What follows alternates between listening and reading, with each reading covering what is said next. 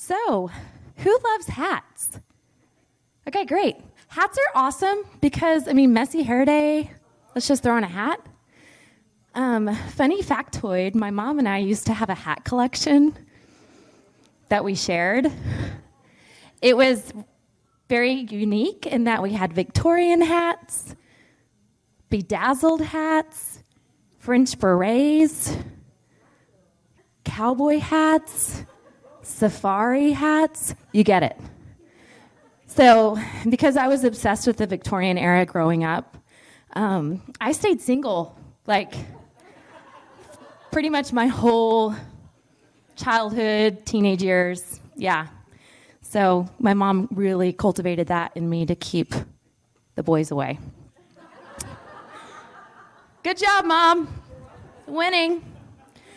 So, as women, we wear many hats, right? We're the queen of multitasking in our homes. You may wear the hat of a mom, a grandmother, a wife, a professional woman, one who serves others at a local community, business. We all wear hats in life. But I want you to remember that the one hat, it's actually not a hat, it's a crown. There's a crown that's designed just for you because you are a daughter of the King, nothing less. And if you don't know Jesus, get ready. He's got a gorgeous crown waiting for you. So, as you can see, I'm wearing my midwife hat because, midwife. I'm a midwife and all. And I believe that the Lord has not called me just to be a midwife in the physical world, but also a midwife in the spiritual world as well. So to help women get to that place where they're able to birth in safety, in trust, and in surrender. So two of the hats that I wear that never come off my head are that of a wife and also a mom. And I have a beautiful little family. I married an incredible man, my best friend, Paul Okimoto, and we have two beautiful children, Preston, who's 5.5, and Isabella Joy, she's 3.5. And Preston just started kindergarten. Yeah, big year for this guy. So proud of him. And I'm going to tell you right now that I'm going to get Mom of the Year award. Oh, yeah. You know why? Because not only did we put our kid on the school bus the first day of kindergarten, we drove to the school and got him off the bus and walked him to class. Don't worry. But then we drove to DFW Airport and caught a plane to Mexico. Oh, yeah, for a week. Woo! Peace out, Press. Good luck doing kindergarten, man. You do you. We're going to celebrate my 40th. Yeah. Just happened that first day of school was August 20th. My 40th was August 22nd. I was like, oh my gosh, I feel guilty. We have to be here for the first day of school, at least to walk him to his classroom, and then we can leave. And Paul's like, don't worry, there may be more than one first day of kindergarten. I'm like, don't say things like that. So anyways, he's resilient. He loves riding the bus. He's doing really well in kindergarten. And my kids, Isabella, she is fiery, funny, and fabulous. For those of you who have met her or not met her, she is, I don't know what she's going to do in this world, but great things. Preston as well. So my kids know that I'm a midwife, right? So they know that Mommy goes to the hospital and Mommy helps take care of women who have babies in their tummy, and Mommy helps deliver babies, and Mommy also goes to the office, and she has patients that come and see her in the office. And so one day, Isabella said, Mom, when I grow up, I want to be a mommy, and I want to go to a meeting. I'm like, what? We do have a fair amount of meetings, but she also said to me, she's like, I hope you have a good day in the office. Go make a baby.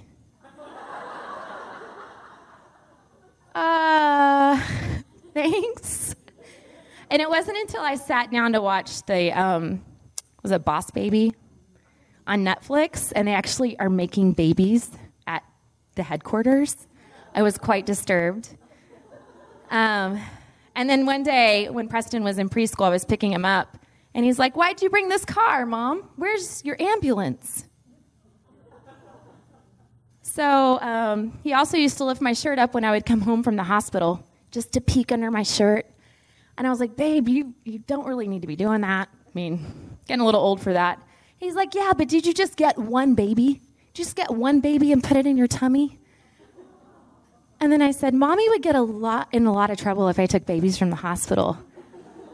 But that's how he thinks that I got him, right? So again, those conversations will come probably sooner than later. So, did you know that I also was not going to be a midwife? I didn't even really know what a midwife was. I was in school to be something else. I was actually in school to be a family nurse practitioner. And I discovered that I wasn't passionate about doing prostate exams on 80-year-old men. I was like, it's not my jam. Can't do that. Debbie told me to be funny, so just thanks for the laughs. Even if you're like, this is super awkward.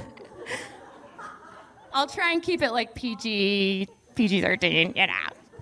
So anyways, the day came at Baylor University, or where I was at graduate school, where they gave the final stamp of approval for the very first Bachelor's of Science in Nursing to Doctor of Nursing practice in nurse midwifery. Yeah, try saying that 5 times. Okay. So basically, it was a nurse midwife program, but it was a doctorate level. Okay? So I had to make a decision if I was going to stay in the family nurse practitioner track or if I was going to transition over into the nurse midwife track. It was going to be longer schooling because it wasn't a master's, it was a doctorate. And I was just in this quandary. I didn't know what to do. And my mom said, "I really think you should call your aunt." So I called my Aunt Gayla. She's an awesome, awesome lady. She's ministered here at Generations. And I was like, "Hey, this is what's going on." I told her the situation. And she's like, "Okay, what's your greatest passion?" I was like, "What do you mean?" She's like, "Yeah, what's your greatest passion?" I said, "Well, I love helping women." I'd been a labor and delivery nurse for like 7 years at the time. I was like, "And I love traveling and doing medical missions, and I love helping people." And I'm just like, blah, blah, blah, all over the world, kind of with all my explanations of what my passion was. And she's like, No. The way you identify your greatest passion is you ask yourself 2 questions. And when you have the answer to those 2 questions, then you know. And I was like, "Please, Jedi, tell me the 2 questions." And she said, "What brings you the greatest joy and what makes you cry?" What brings you the greatest joy and what makes you cry? And I knew right then. What brings me the greatest joy is seeing women empowered to make educated decisions. What brings me the greatest joy is listening to women. And what brings me the greatest joy is seeing life brought forth. And what makes me cry is seeing the injustice of women here in the United States, but also in the developing world. And what makes me cry is seeing women oppressed. And knowing that women's health is a basic human right. And she said, "Well, I think you've made up your decision." I was like, "Yeah, I'm supposed to be a midwife." So that day changed everything. That moment changed the course of my professional life. So the word midwife means with women, and I am honored to take care of women from the ages of 13 all the way past menopause. So I do more than just like deliver babies. I do STD screening and pap smears and birth control and preconception counseling and all the wonderful things that have to do with women's health, and also some primary care. And one of the greatest joys of my job is getting to be with women in the most intimate times, at their most vulnerable moments. I get a front row seat. I get to be a guest of honor, to witness them bring life into the world, but also to help them get there, to help them to push it, right? being vulnerable in birth. Birth is not modest. It's raw. You're naked. It's primal. It's painful. It's fearful. It's courageous. It's strong. It's peaceful, and it's joyful. And this is one of the times in a woman's life that she doesn't have ultimate control over. She doesn't know how her uterus is going to contract and how her cervix is going to open up and how her baby is going to tolerate labor. And is she going to have a vaginal birth, or is she going to end up needing a C-section? And I always tell my clients and their partners, labor and birth require a huge dose of faith and surrender. Faith and surrender. And that's what the Christian walk is all about too, isn't it? Because we don't have control over the situations that are taking place in our life right now, in our family, in our world. But buddy, I tell you, one who does. And I have faith in him, and I surrender daily. So, there is a researcher who I love. Her name is Brene Brown. I don't know if any of you have heard of her. But she actually set out to kind of disprove the myth of vulnerability. And in her quest, she discovered that vulnerability is needed. Vulnerability is the birthplace of love, belonging, joy, courage, empathy, and creativity. It is the source of hope, empathy, accountability, and authenticity. If we want greater clarity in our purpose or deeper and more meaningful spiritual lives, vulnerability is the path. I define vulnerability as uncertainty, risk, and emotional exposure. I'm going to be vulnerable with you now. Not that I haven't been, but I'm going to share a part of my story that many of you have never heard before. And if it's just for one person in this room today, then it's worth it. So 14 years ago, I got engaged to a fine man. And it was a very public engagement, to the point that after the proposal, which was filmed by an undercover couple at a very nice restaurant, we were going on a horse and carriage ride, but yet I was walked into a ballroom full of 100 of our closest friends and family from around the world. It was quite amazing and overwhelming. I felt like a princess.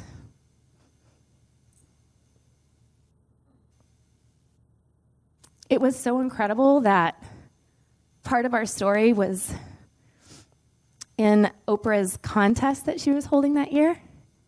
And her producer called me and told me that we had made it into the top 10.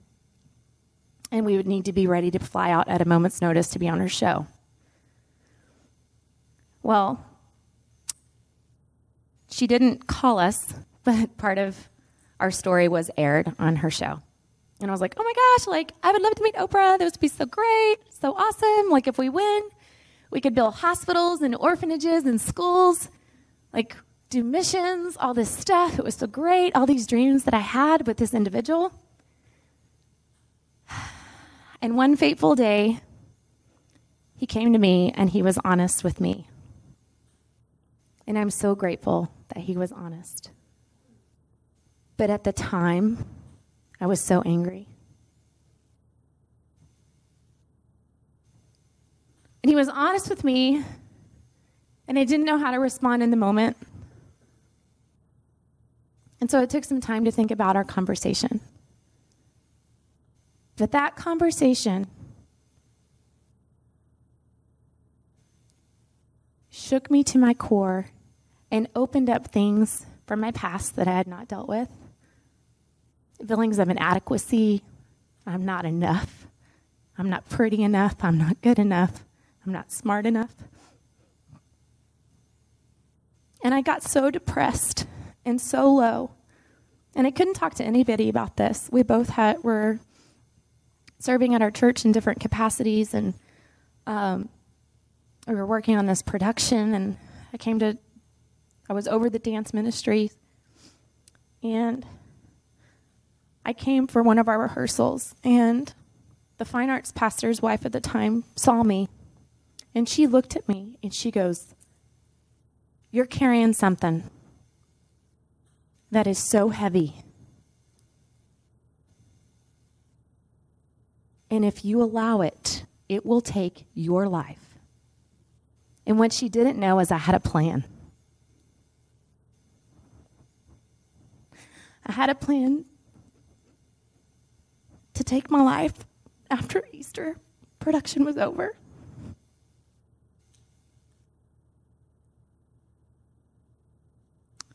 Because I didn't want to wake up from what felt like the end, from what felt like a nightmare.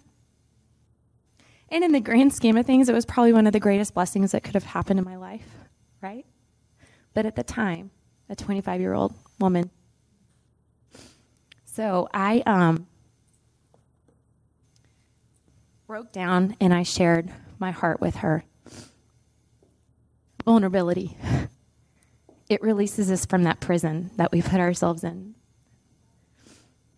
And so she said, "You need to call your dad." So I called my dad and I shared with my dad what was going on. And he said, "Summer, in Numbers chapter 30, it talks about when a young woman makes a vow, her father has the authority to break that vow. And as your father, I rebuke the union of this wedding." And it was that moment that this door to this cell broke open and light flooded in. And I was like, there's a way out. There's a way out.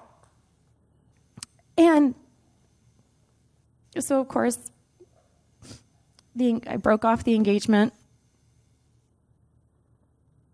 I laid down my ministry. I left my church. And I went back to Shady Grove. And I was in the bathroom, and I saw a flyer for this women's Bible study called The King's Daughter, becoming the woman that God's created you to be. And I was like, yeah, right. I spent my whole life. PK, I've devoted my life to the Lord. Like, I've done mission work. Like, I was just a disaster. And the Lord's like, you need to come. So I came. I was in sweats. I had a hat on. I sat at the back. I didn't want to be there, but I knew I was supposed to be there. And that night was a game changer. That night is when my healing began.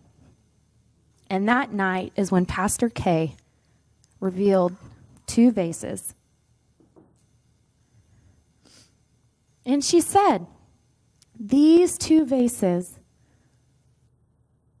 represent 2 different women. This vase here is beautiful and so ornate. And this vase here has been shattered and put back together. This is a woman who has experienced extreme trauma and pain in her life. But she doesn't want anybody to know, right? Because it's not cool to be vulnerable. Vulnerable is weak. It's not strong. That's what the world tells us.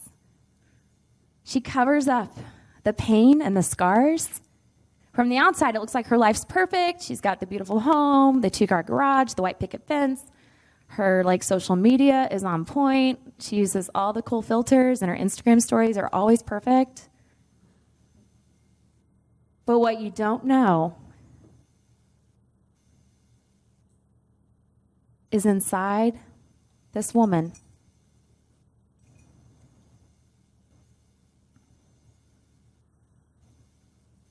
she struggles with feeling inadequate. She struggles with stealing. She struggles with emotional abuse. She's experienced the pain of abortion. She was sexually abused when she was a little girl.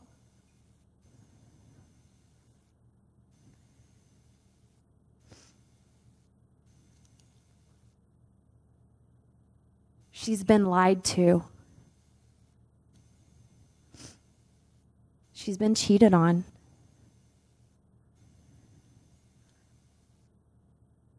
She's experienced the pain of divorce. She's been physically abused. She struggles with addiction. She struggles with pride. What else is inside of her?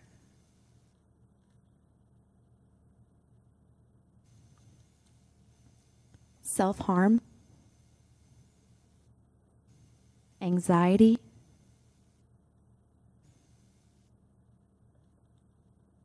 lust,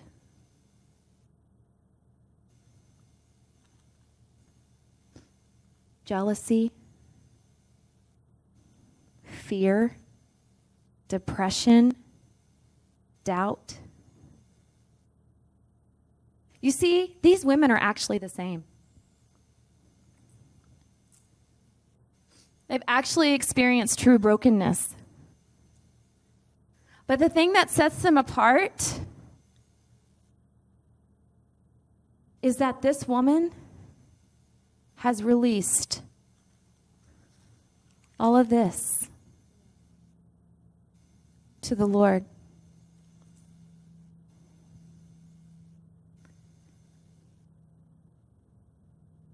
And as a result of her releasing that and allowing His love and His light to come and heal and restore and mend and redeem every broken area, His light can shine through her. His light can go into the most intimate places of her heart, the places of her heart that she shut off because she's like, no, you can't go there. I've been hurt there before. I don't trust anyone. There's no hope for me. I'm so far gone. You don't know what I've done. You don't know what's been done to me.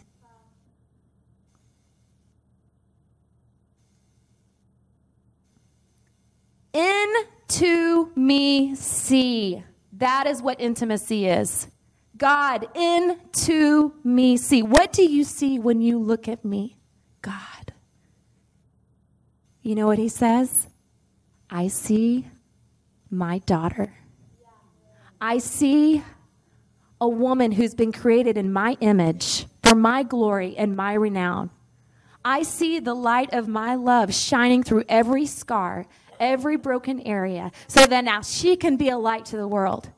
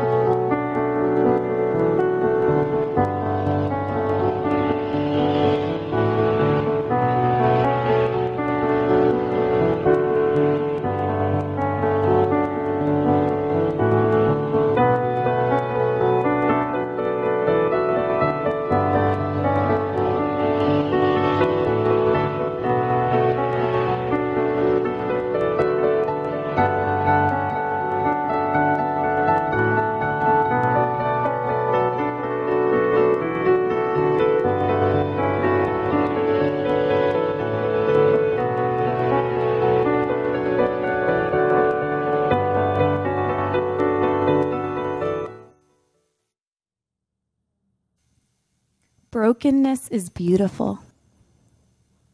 I stand before you today, a woman who's been beautifully broken, a woman who's been redeemed and restored.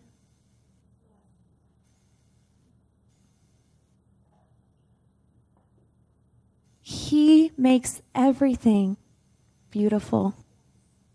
Revelations 21 verse 5 says, "Behold, I am making all things new." Not just some, but all. He doesn't do things half-hearted. And when we say to him, "But no, you don't know. No, I'm not worthy. I'm so undeserving." You know what you're really saying to him? "Jesus, what you did on the cross wasn't good enough for me. I don't deserve that. It wasn't good enough." How dare we allow our pride, because that's what at the root of this thing, our pride to stand in the way of our freedom and our wholeness. So, God brought a wonderful man into my life. It took him a long time to get me on a first date. I mean, rightfully so. I had trust issues. But after 6 months of trying, he finally, wore me down. Just kidding. He sent me a list of 12 dates to choose from. Are you available March 23rd, March 25th, March 28th, April 4th, April 6th? I was like, oh my gosh, what's up with this guy? And my mom was like, just give him a chance, I mean, you are neighbors. It's just two neighbors going to the opera. I'm like, okay. Sure. He wore the same tuxedo on our first date that he wore on our wedding day. Pretty amazing. We got married, had an incredible wedding.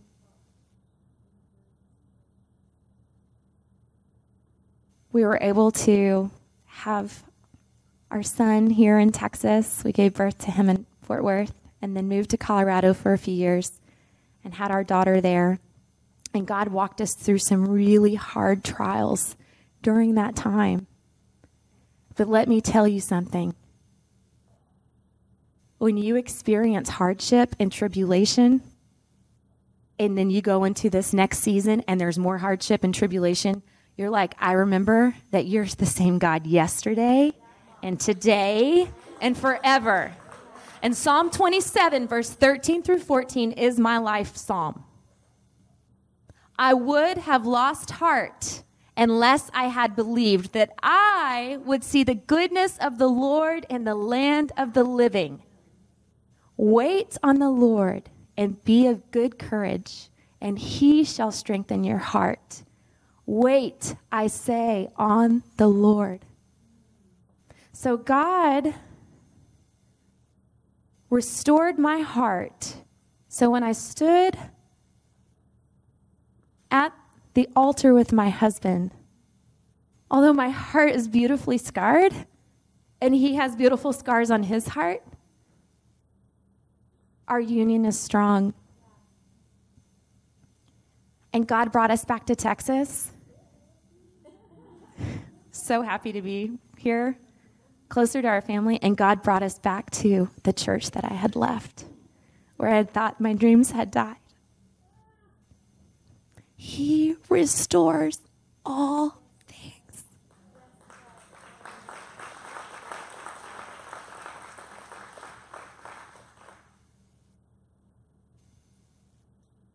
Therefore, if anyone is in Christ, he is a new creation.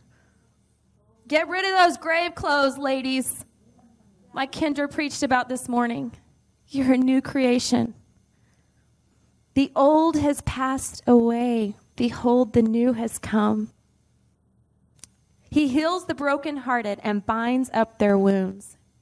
He has made everything beautiful in its time.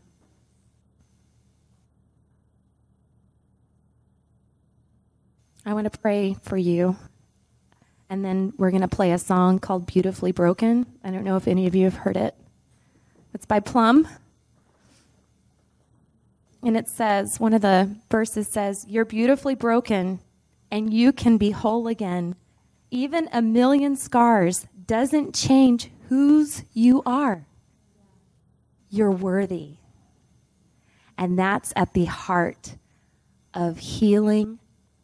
That's at the heart of restoration and redemption, is first and foremost knowing who you are. If the enemy can rob you of your identity, then he can prevent you from fulfilling your destiny. Lord, I just thank you for today, Father. I thank you for these daughters who are royal, who are beautiful, who are beautifully broken. And Lord, I pray right now for the Holy Spirit to come and to begin to fill their hearts with love and light and healing. Lord, you are a gentleman, and you will only go as far as we will allow you to go. Into me see. Lord, take us to deeper levels of intimacy in you, God. Heal us, restore us, renew us, and thank you for redeeming us, Lord. Our story is not over. It's just beginning. In Jesus' name, amen.